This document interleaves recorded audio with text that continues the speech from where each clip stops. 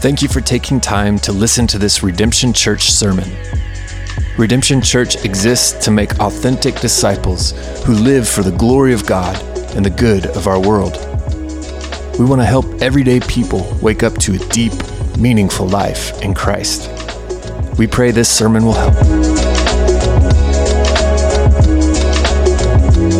For more information about Redemption Church and for additional resources, please visit redemptionokc.com.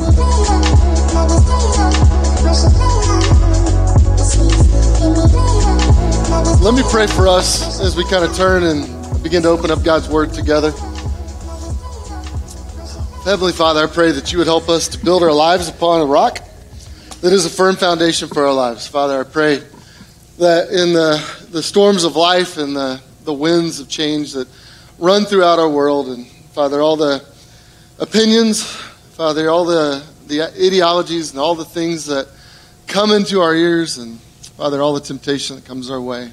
Father, would you help us to build a life upon your truth, upon your way, upon a relationship with you. Father, thank you that you love us, that you have rescued us through your Son, Jesus, that you filled us with your Spirit, that we might know your presence, and that we might walk with you. Father, I pray that that would be the thing that drives us this morning, is a desire to just enjoy you now and forever. Father, and to live in light of who you are and in light of your love for us. Father, we pray it in Jesus' name. Amen.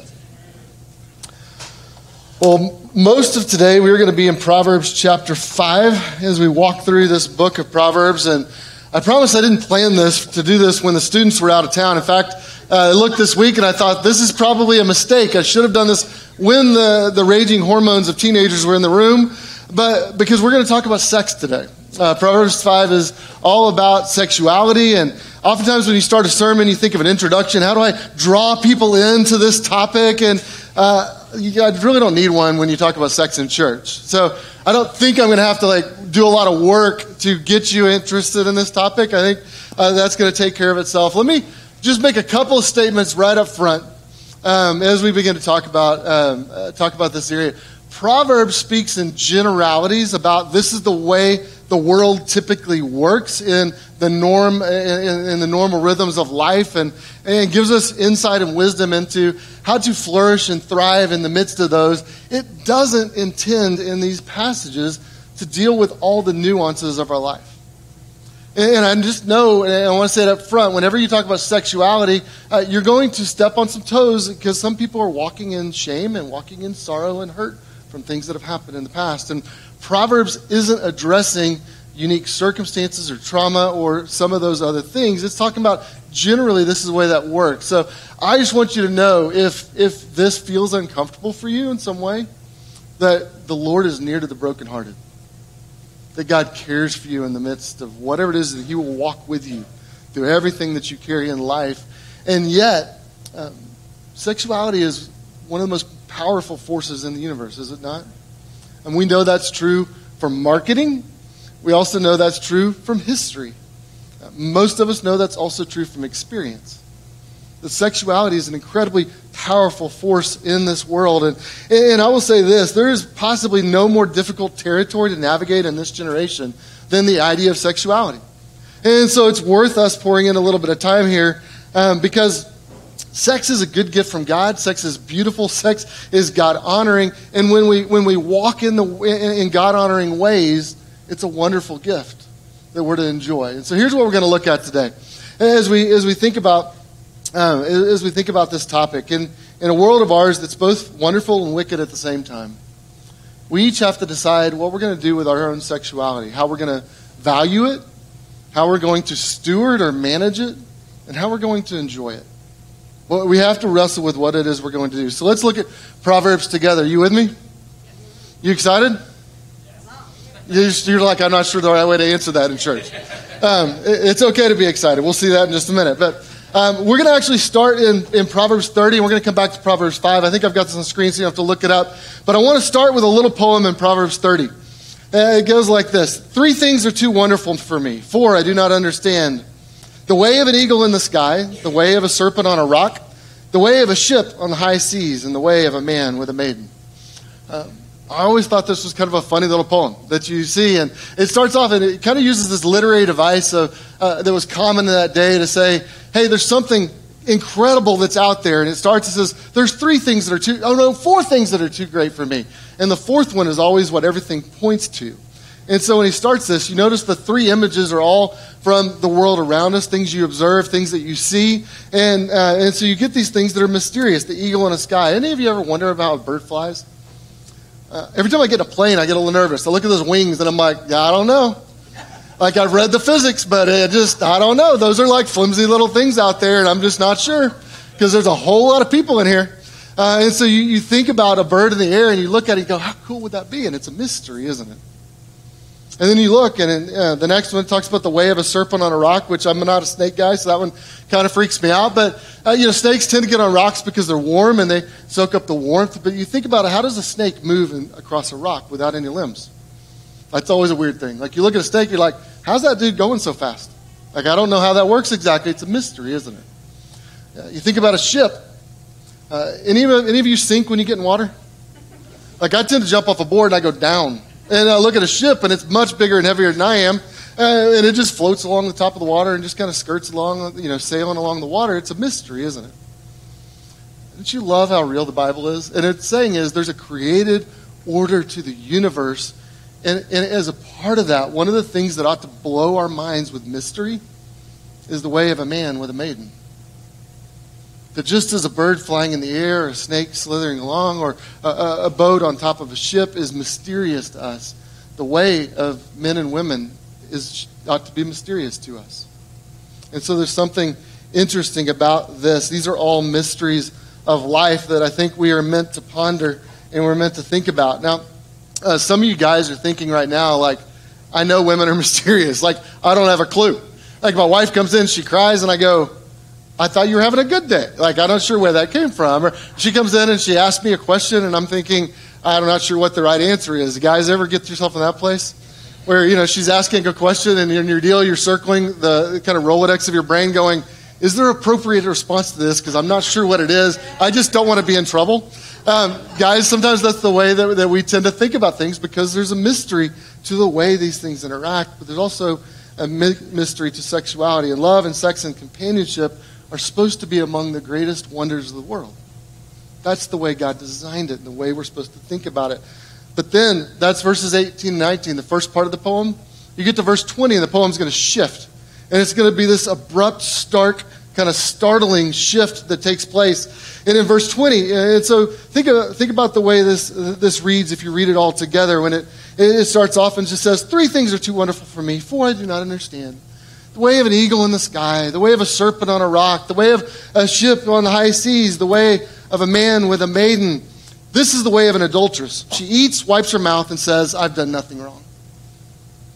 Do you feel how abrupt that is?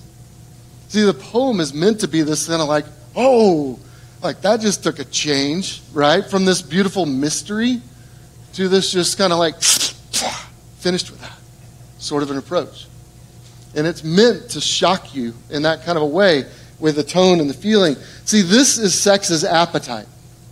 This is sex as food, as consumption, as something just to be taken and enjoyed and consumed, but then moved on. It's not related to anything. It's not connected to anything. It's not. There's no longevity to it. It's just something that you consume and you're done with at the end of the day. Now, here's the thing. The enjoyment of sex here is not connected to anything other than physical pleasure. And I love how frank it is where the adulteress here, this person says, I've done nothing wrong. In our society, I think people would look and say the same thing. They say, why are you making such a big deal? It's just sex. We say things like sex is sex.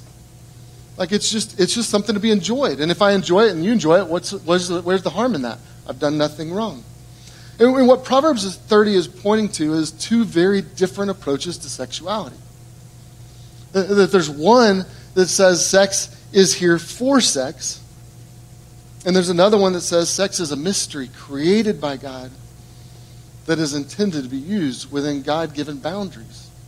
And it's wonderful and beautiful it is. The other option is that sex is a utilitarian way to satisfy its desires, apart from any spiritual significance, apart from moral boundaries, and apart from relational commitments. And those are two different approaches to sexuality. And so what we want to do as we look at Proverbs 5 today is I want us to look for really what are we going to do with our sexuality. First is how do we value it? How do the scriptures tell us to value this gift that God has given called sexuality? And so I want to begin in verse 15 of Proverbs chapter 5 and just read. And man, this whole thing is so rich. Like, I'd encourage you to go back and just read through all of Proverbs 5 as you go throughout the rest of your week. But let's start in verse 15. It says, "Drink water from your own cistern, flowing water from your own well. Should your springs be scattered abroad, streams of water in the streets? Let them be for yourself alone and not for strangers with you. Let your fountain be blessed and rejoice in the wife of your youth, a lovely deer, a graceful doe. Let her breasts fill you at all times with delight. Be intoxicated always in her love. Why should you be intoxicated, my son, with a forbidden woman embrace the bosom of an adulteress?" So Proverbs 5 here shifts and really talks about the God-given path for your sexual life.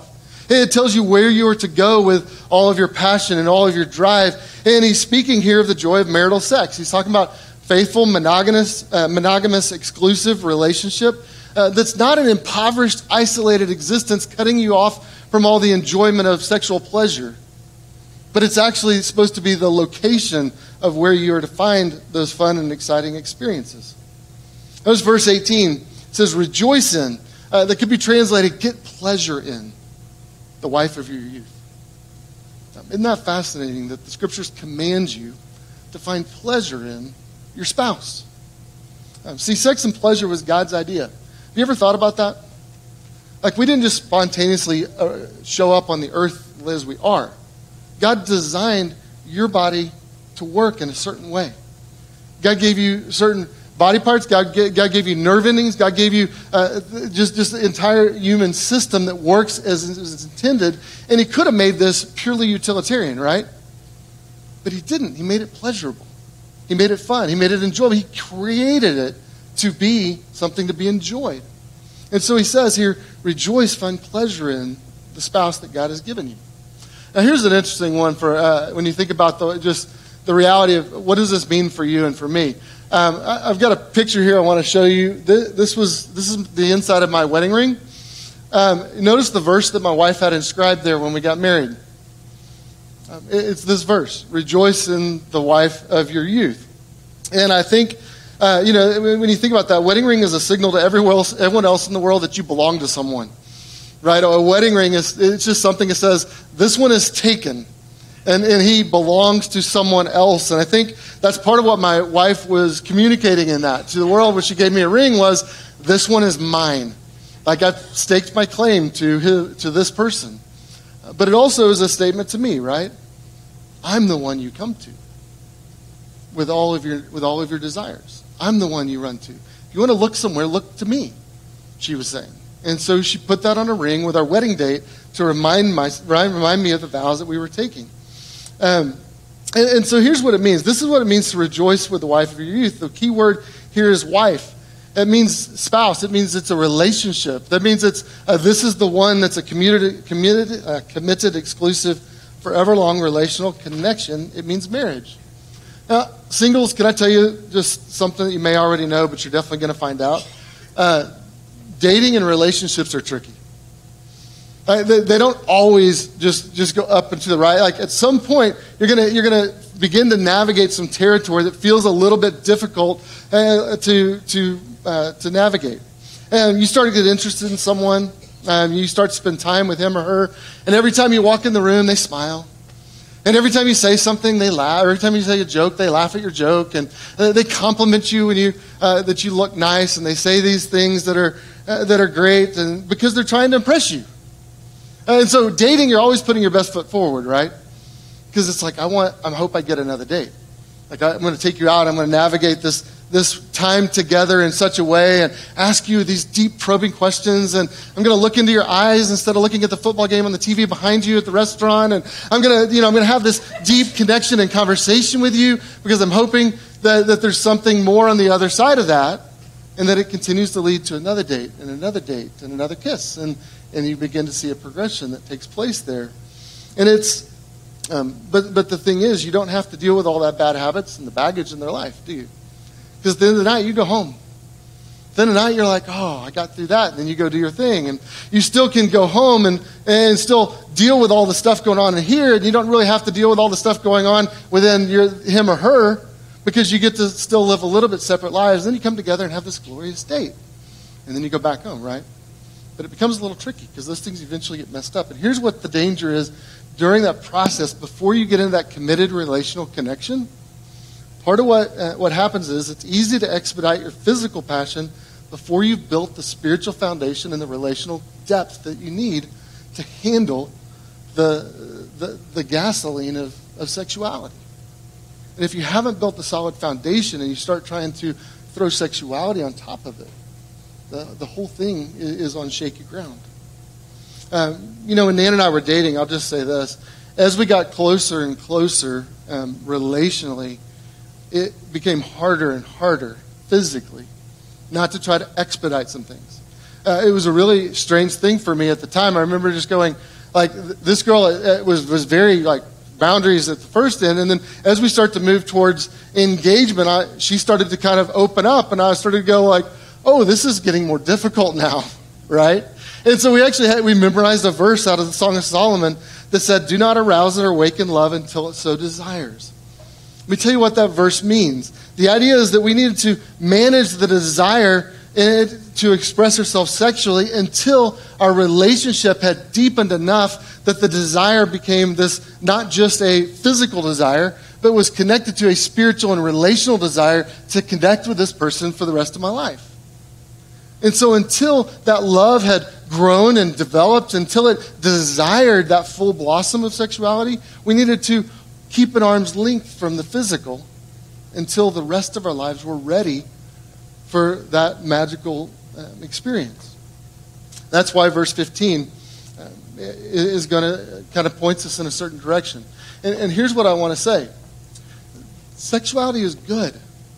You need to understand that. And I want to know, because I just want to say that because sometimes you get the opposite opinion in churches. It just is sexuality is something to be avoided. Sexuality is something to be feared. Sexuality is something to be worried about. But you look at what Scripture says, and it says it's a gift from God to be enjoyed. It's a blessing to you. Which is why verse 15 says, drink water from your own well, from your own cistern. It's interesting, this image, drink water. It's talking about sex, but he uses drink water. But you know why? Because it's a very natural desire, isn't it? There's nothing shameful about drinking water. And what he's saying is your sexuality is nothing to be ashamed of. It's actually a gift. It's a very natural thing. The thing you have to do, though, is not go drink anywhere, but drink in your own cistern. Drink in your own well. And what does he talk about there? It's not an image that we're used to using, but what it's saying is, this is your personal, private source of nourishment and refreshment. It's like you have your own well at your house that just you and you draw from. But you don't go out to the public square. And you enjoy it here. And so he's drawing this kind of connection, which is why in verse 16 he's saying that you don't go out with strangers, you don't go out in the streets. Your sexuality is too personal, it's too precious to be scattered abroad. But it's something that should be kept within the context of your marriage relationship. And we know this from all kinds of physical examples, don't we? You've probably heard some of these before, but fire roaring within a fireplace provides comfort and warmth, but a fire outside the fireplace burns the house down, right? Like, we understand how these things work in a physical realm. Why don't we think it would be the same in a spiritual realm? But it's true. We understand that, electricity is a great resource in the wires of our home and in our devices, but you don't go sticking a knife in an outlet, because that's going to go poorly because you're not using it as it was intended to be used. A train engine does a great job of accelerating and providing speed as long as you're on the tracks, but a train that goes off the tracks is dangerous. Like, we understand all these different ways that we see this. Spiritually, it's true as well, that sexuality is a great passion, it's a great gift, but marriage is the God-given place that we're supposed to unleash that passion. It's where it should be displayed. Now, here's where this thing starts to turn a little bit. These verses actually get pretty erotic. If you look at what it says in as it talks about a cistern, it is a water source that you have to go into the ground to draw up from. A fountain is a water source that extends out of the ground and you receive it from there. These are female and male images. And Proverbs is being fairly erotic in the way in which it talks about these. And if that's not enough, he goes on to offer a prayer of blessing over the fountain and over this whole thing. In verses 18 and 19, he says, "Let your fountain be blessed and rejoice in the wife of your youth. Let her breasts fill you at all times. Let her may you always be intoxicated in your love." When it says let your or may your, that's language of prayer and blessing. This is why this is uncomfortable for us, isn't it? See, I see some of the smirks out there, and you're like, dude, you just blessed a fountain in church. Like, we don't know what to do with that, but because we have this in our minds, this idea that sexuality and spirituality are separate categories of life, don't we? So when you think about sexuality, you're like, we don't talk about sex in church or politics or other things. Now it seems like churches get all that confused. But we think sexuality is like over here and spirituality is over here, and these two are not related at all. They're separate activities. And what the Bible says is, no, these two things are the same. That our sexuality and our spirituality are connected at its very core. And I think that's an important thing for us to understand. And so this is prayer language. May your fountain be blessed. May you rejoice in the wife of your youth. May her breast delight you all the time. May you always be intoxicated with her love. There's not a lot of holding back there, is it? It's pretty frank, straightforward language that's being here. And I think it's important for us to recognize that God created us and God created sex. Our world thought it was a great idea to worship sex, but God does one better. And he says, no, sex is worship. Sex in the proper context can be God-honoring in the way in which you live it out. So to some extent what he's saying is God's remedy for your thirst for sex is sex in the proper context and in the proper avenues. So the picture here is lifelong companionship, man and a woman, passion and enjoyment together, and where they experience pleasure. And to invite you into that. This verse 19, the language that's there, it says be intoxicated. Isn't that a fascinating thing? To be intoxicated with marriage. I think it's the same word that later is going to be that's used for go astray. And it's one of those things that you're going to have this desire for this experience that's there, and you're going to funnel it down one path or another. And what Proverbs is saying is, choose to funnel that intoxicating, powerful moment in a certain direction. Be ravished, be infatuated, it might say. You're going to be intoxicated with something. Make it the right place where you go to find that release, and that moment, and that enjoyment. Here's the thing, is we all choose a map that we're going to follow with the passion we possess. We all have these natural drives and desires, and you're going to pick a map and choose where you're going to aim it. But you notice it speaks both to the quality and the quantity. It says, fill you with delight, be intoxicated. That's the quality of the relationship. But then it also talks about quantity. It says, at all times and always. And I know that this is always a place where guys are like, can I say amen or not? I'm not sure what to do. And like, whether you're courageous or foolish enough to try that, I'm just going to leave that alone. I'm hoping you don't go there. But I think this is what Proverbs is teaching us. I think it's also why things shift so starkly in verse 20, is because that desire never dissipates. And I think it's important for us to understand that desire has got to be channeled in the right direction. So how do we value that desire? The answer is we value it within the context of marriage. In our day, I think, in that day, marriages were typically for practical reasons. And so oftentimes you were married because you needed financial security, or you needed a relationship, or you needed someone to manage the politics or cultural arrangements that were made. And so they were very practical things, but no one in that day married for romance. We've turned, and so this passage, I think, corrected them and said, no, there's more to this than just efficiency of a relationship that's been arranged for you.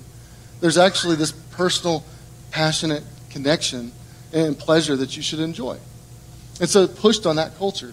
Well, in our day, I think we've turned all that around. So we've made romance not into this kind of commitment and contractual or covenantal thing. We've made romance we've made marriage into, and relationships into, just romance and sexuality.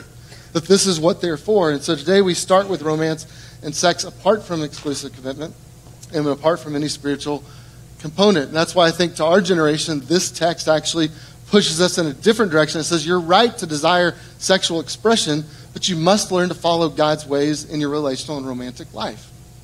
And so it's pushing on us in a different way than it did that culture. And that's why verse 20 comes. And it says, why should you be intoxicated? What did he tell you to do with your wife or your spouse? He says, be intoxicated with your spouse.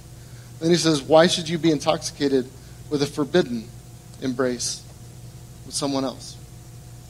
It's interesting that word intoxicated is used again. He's saying you're going to desire this intoxication, find the right outlet for that. Did you notice it also says forbidden? Isn't it interesting how much we're attracted to forbidden things? There's a great story in Augustine's Confessions where he talks about this moment where he discovered something of his own heart. And he talks about the pear tree that he and his friends went and robbed some pears from a neighbor's tree. And here's what was interesting about this, because Augustine in his Confessions is talking about how do you figure out what's going on in the interior of your own heart and soul. And he's wrestling with, what is driving the things that I do and the decisions that I make. And he came to this interesting conclusion. He said, my family, we actually had access to our very own pears. We had a pear tree of our own that we could have gone and enjoyed the pears. But me and my buddies were out and we looked and there was a fence over there, and we jumped the fence and went to this other pear tree and stole some pears from our neighbor. And here's what he wrote. He wrote, we took an enormous quantity of pears, not to eat them for ourselves, but simply to throw them to the pigs. Perhaps we ate some of them, but our real pleasure consisted in doing something that was forbidden. The evil in me was foul, but I loved it. And see, what Augustine was beginning to recognize was there was something exhilarating about about crossing a line, about stepping across a boundary, about doing something that was a little bit that was forbidden, that was off limits. There's something that was like, I got away with something. And he said the problem was that I knew it was wrong. It wasn't information I needed, but I actually liked doing something. There was something that felt good about that. And friends, it's important for us to begin to navigate the interior life of our own souls. Why are you choosing certain behaviors? Why do you move across God-created boundaries? We live in a world right now that's kind of a DIY worldview and morality where people build your own spirituality, build your own idea of how the world ought to work, and this kind of hyper-individualized spiritual life that you get to self-determine, and you look around and go, I'll take this and that from those different worldviews, but sexuality, I'm going to take this and that thing, and I'm going to just kind of create my own stew that I want to eat and consume for myself in my own way. And I want to throw off the shackles of church and throw off the shackles of morality, but I still want to keep feeling spiritual. And so we end up with this kind of weird kind of hodgepodge of stuff in our lives. And our sexuality right now is running in a direction that's not God-honoring and it's not biblical in terms of our world. Here's what's interesting to me is this isn't new, is it? If you go back to Adam and Eve in the garden, what was the first thing that the serpent told them? Did God really say? And he just began to sow a little doubt and just ask a little question. Well, if you cross that line, maybe you actually become more enlightened. Maybe you're actually experiencing something better. Maybe God's holding out on you. And so Adam and Eve took what we call the forbidden fruit, right? Because they thought they were missing out. They thought that they would be more enlightened if they stepped into it. Now, this isn't some new novel thing. Everyone's following someone, and we have a map of where we live. I think it's why Jesus was constantly saying, you've heard it said, but I tell you. Because he was differentiating some of those things. And somehow Jesus wants to help us move beyond the illusions of our lives and the distortions of our culture, but also the distortions in our own hearts. Things that we believe that aren't true. Oh, I'm not going to go down this road. But parents, let me just say this. We've got to go beyond a kind of generic physical conversation about the birds and the bees. This needs to be a constant discussion point in our world with our kids. If we're going to foster teenagers that learn how to flourish, it's not just guarding them and protecting them from ever seeing anything, but it's teaching them how to develop routines and life and a hunger for God so that they run down a path seeking Him that develops a healthy trajectory of their life. And we're going to have to continue to do that. But I can almost guarantee you that you need to be talking about this more than you are. And I know it's uncomfortable, but I think it's important that we continue to come back, as Proverbs doing. This is actually written as a letter from a father to a son, trying to talk with him about the ways of the world and the dangers that are there, but also pointing him in the direction of the beauty of what God created and reminding him of the truth, reminding him of what he needs to believe.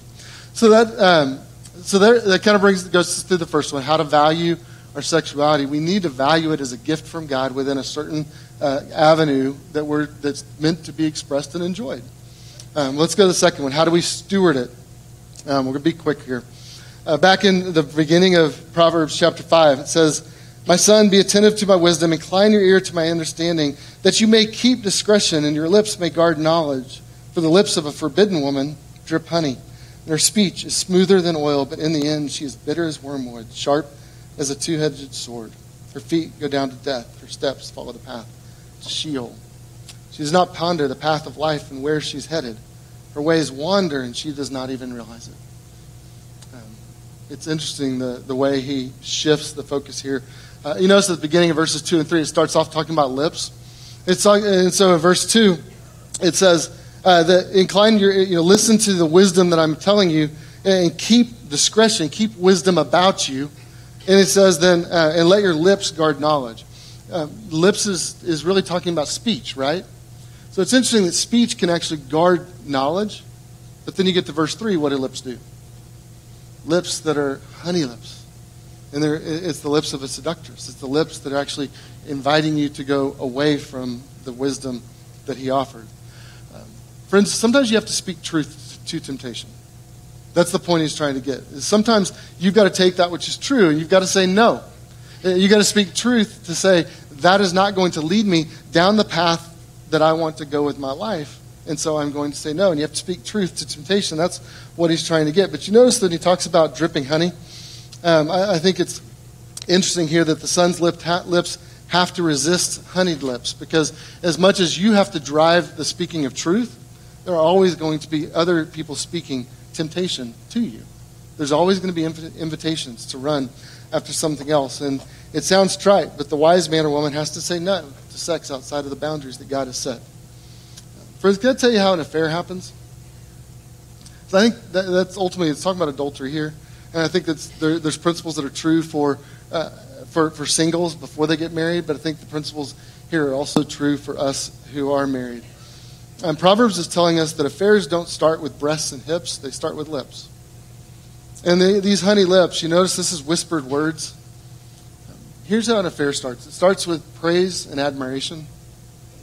It starts with, you do something good at work, and they go, wow, you did an excellent job at that. And you kind of like that. You kind of like that admiration that you receive in that context. It starts with someone laughing at your jokes and commenting about how funny you are. Then throwing away a few more jokes just to kind of work the crowd and work an audience with that individual. And while things maybe are tired at home and they're a little bit exhausting and they're a little bit, just the routines of life, and you've kind of got into that, you find yourself in this place where there's something exciting happening. And someone that's noticing you in ways that maybe he or she seems like they've forgotten you, but now all of a sudden, this person, man, they see me. They really understand. And maybe it's not even a funny thing or a praise thing, but maybe they see the pain that you're going through in some situation, and they actually provide some comfort, a word of comfort to you. And all of a sudden you think, man, I needed that. I needed someone to give me that kind of comfort. And so you begin to talk a little more. And whether it's cracking open in a positive way or cracking open in a negative way, the hardships of your life or the goodness of your life, you just start cracking that door and just seeing if they'll take another little step through. And another little step through. And as they continue to move through that door, at some point it begins to escalate, and then it begins to turn into something else. But you notice it starts with getting a need that's met. You're trying to get a need met outside of the place that God sent you or gave you to meet that need. So instead of going to your spouse and working through those things, you go to someone else and begin to foster a relationship there. And there's mystery, there's excitement, there's delight. There's also not the hardship. You also don't know their baggage. You also don't know all the stuff that they're dealing with. And so you just get the good side. And it becomes titillating, and you begin to run that direction. But look at verse 4. Notice the jarring shift from honey-sweet lips to the bitterness of wormwood. that all of a sudden that sweetness becomes sour. It's sharp. It stabs you in the end like a knife. But you notice it says, but her end leads to death. Meaning that it seems like it's not a big deal when you just start flirting on the front end. Maybe it even seems like not a big deal when you just start to explore a little more than that. But if you follow that road all the way down, it always leads you to some place of destruction.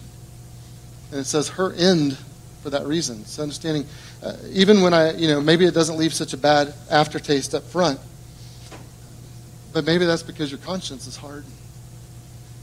And maybe that's because your heart is far from the Lord and you hand yourself over. Proverbs 14:12 says, there's a way that seems right to man, but its end is the way of death. Eventually it leads you to a destructive place. And so how is it that we need to value it? We need to see it as a gift from God to be used within the context of a committed for a lifelong relationship. How are we to steward it?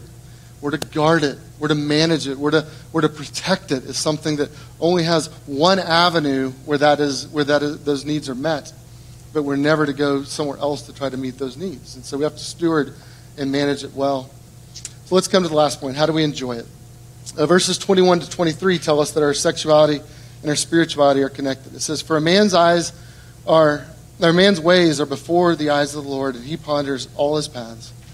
The iniquities of the wicked ensnare him, and he is held fast in the cords of his sin. He dies for lack of discipline, and because of his great folly, he is led astray. See, this is a spiritual endeavor. God sees all of our lives. He actually broadens it in some ways beyond sexuality to include everything here. And so he actually goes to a kind of a broader scale and says, this is emblematic of the whole of your life. But your life is meant to honor the Lord, and the Lord sees everything in your lives. A man's ways are constantly before the eyes of the Lord. And so part of what he's saying, why he's driving this, because remember, he's going from talking about the beauty of marriage or beauty of sexuality within marriage here, and then he shifts and he says, beware the forbidden woman. And he goes and says, but the eyes of the Lord are always looking. He's reminding us that we've got two paths to choose from. We've got a path that leads to life and a path that leads to death. This is the theme throughout all of Proverbs. And life and death in the Old Testament and in Proverbs aren't just like the ceasing of physical existence versus the having of physical existence. It's talking about the quality of your life, the flourishing, the way that God intended your life to go. And when it's going to death, it's saying you're leading yourself away from the Lord in the way he intended. Life means you're leading yourself into the goodness that God has for you. And to enjoy sexuality, we ultimately need to surrender it to the Lord. It means we need to trust him with this area of our lives. He's our creator. He literally made us. He knows how we work. And he designed the universe to work in a certain way. And because of that, we're to trust him and we're to enjoy living sexually in a God-honoring way. Enjoying the pleasure that he's gifted us with. That means that followers of Jesus should stand out in our world, doesn't it? I mean, if we believe this to be true, if we are those who have the truth of the Word of God, that he made you in his image, that he put his fingerprints on you, that you are the ones who bear his glory amongst the earth, and you're the ones that carry his word and bring him honor and glory all the steps of your life, and you're the ones that seek him and that run after him. And if that's true, then that's going to be reflected in the way in which we live out our sexuality. And that's, I think, where Proverbs is pushing us. Verse 21, you notice he says that he ponders his paths. And he talks about paths. How's a path created? I mean, think about if you just think of a picture of a path through a forest. How is that path created? It's repetition, right? Someone walked down that path and they walked again, and as they kept walking, all the limbs that sort of stuck out there got eventually pushed back, and all the grass and ferns or whatever it is that were underneath got trampled upon, so that a little path developed, and it was a walkway through there. And paths are really, it's talking about the habits, the routines, the rhythms, the way in which you live your life on a regular basis. And so how it is that you walk in the course of your life will create the path that you go down. And what he's saying is there's two different paths you can go, and the Lord sees your ways and he ponders your paths. And he's talking about the regular pattern you follow in life. Singles, can I ask you a question? Where is your path leading? Because what Scripture ultimately calls us to do is set the Lord at the end of our path, that we're running after him. And as we pursue him and as we run after the Lord, that's going to determine the habits and the rhythms and the regular routines that we create on Monday and Tuesday and Wednesday and at 2 a.m. on Thursday when you should have gone to bed, and on Friday night and on Saturday night and again on Sunday and the next week. And as you live out that rhythm, it creates a path, and that begins to shape the course of your life. So singles, are you guarding your heart for the Lord? Are you forming habits that chase and run after him, that honor him with your bodies, with your eyes, with the places that you go, mentally, technologically, physically? Run after the Lord and create a path. Marrieds, are you guarding the oneness and togetherness of the union that God's given you? You're keeping short accounts. Because it's hard to enjoy the pleasures of sexuality when you're angry at someone. And so do you let the sun go down in your anger? Or are you resolving those conflicts and guarding the oneness so that you come back together? Are you creating regular rhythms of sexuality within the context of your marriage? Some of you got kids, it's going to be work. It's going to be hard. It's not going to feel like it used to, because now you got lots of activities and lots of calendars and lots of schedules and lots of stuff to manage, and it's going to be hard to carve out that space. But you notice what Scripture says. In fact, in the New Testament it says that we are never to hold out on one another sexually except for the purpose of spiritual commitment and prayer. But the rest of the time there should be a regular rhythm and routine of sexuality within the context of marriage. And that's not a guilt thing. That's a pleasure thing. God designed us to work this way. And so he says, may you always be intoxicated with a wife that God gave you, with a spouse that God gave you. And so how do we continue to foster that within the context of marriage? I think that's important. Now, let me end with this. Verse 22, the iniquities of the wicked ensnare him and hold him fast in the cords of his sin. It's inevitable and escapable. We're going to stumble and we're going to fall. And some of you right now are feeling the weight of that in really heavy ways. And you know that you've developed a path that maybe isn't the one that leads you to the end that you need to follow. And I want to encourage you. You can get on a different path. You can shift paths. I think one of the things the Bible says is that Christ is the friend of sinners. That means that Christ is the friend of sexual sinners. It means that there's forgiveness and grace for all of us, no matter what path we've been down. 2 Corinthians 5 says, therefore, if anyone is in Christ, he's a new creation. The old has passed away. Behold, the new has come. In Christ, newness comes. That when we ran down a path towards death, he says, you're a new creation, meaning there's new life where you brought death. Isn't that beautiful? Is that important to know? And 1 Corinthians 6, and such were some of you, meaning some of us were sexual sinners. This has always been true. But you were washed, you were sanctified, you were justified in the name of the Lord Jesus Christ and by the Spirit of our God. Friends, the Lord loves to forgive sinners. He loves to restore relationships. He loves to gather marriages that are wandering and bring them back together so that you learn to walk in fullness and in flourishing and enjoy the things that we talk about. Because some of you are sitting together even right now, and I just know because I've done this for a whole long time and because I've been married for a long time. You're not going to have year after year after year of honeymoon. There are going to be times when it's hard. And you have to press through that to get to the other side. There's times when you feel distance. There's times when you're going to have to forgive and move towards one another, and you're going to have to weather the storms of life and continue to build a foundation that God wants you to, that creates a path towards health. And it's not always going to be easy, but the Lord will continue to work within your marriage, and he will bring about goodness there. And I know that to be true because I've seen it over and over and over. But to some of you that are doubting that right now, even as you're sitting together, just going, I don't know. And I want to encourage you to trust the Lord with this area of your life.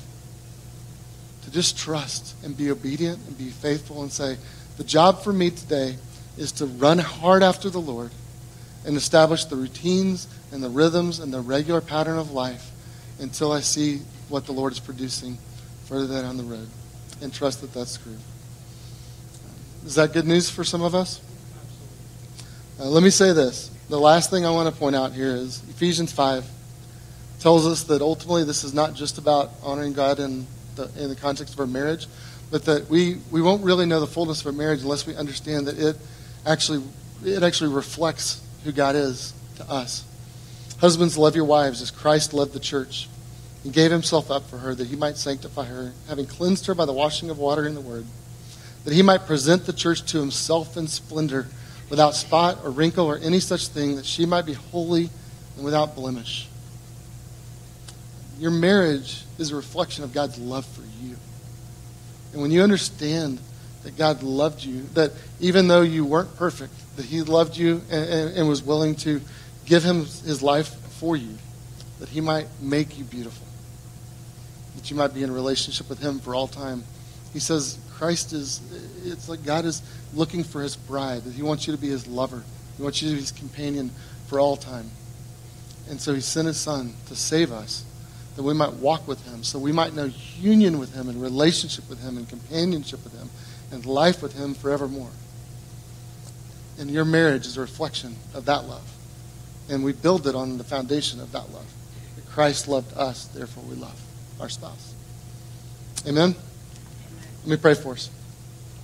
Father, I pray that you would stir our hearts, even now, with the love of Christ.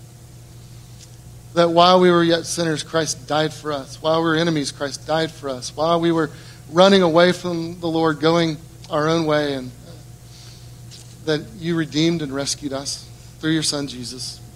By his grace, we can be made new. And in being made new, we can experience new life even now and forever life with you. Father, I pray for those who are feeling the weight of this today. Father, would you just breathe love into their hearts through your Spirit right now? Father, would you breathe peace into those who feel anxiety? Would you breathe newness and freshness into those that are stale and that feel stuck? Father, those who are in a rut, going the wrong direction, Father, would you just lift them up even now, lift the countenance of their eyes to see a new way. They might run after you. They might trust you with this powerful, wonderful area of their life. Father, we pray all this through your Son, Jesus, and by your Holy Spirit. Amen.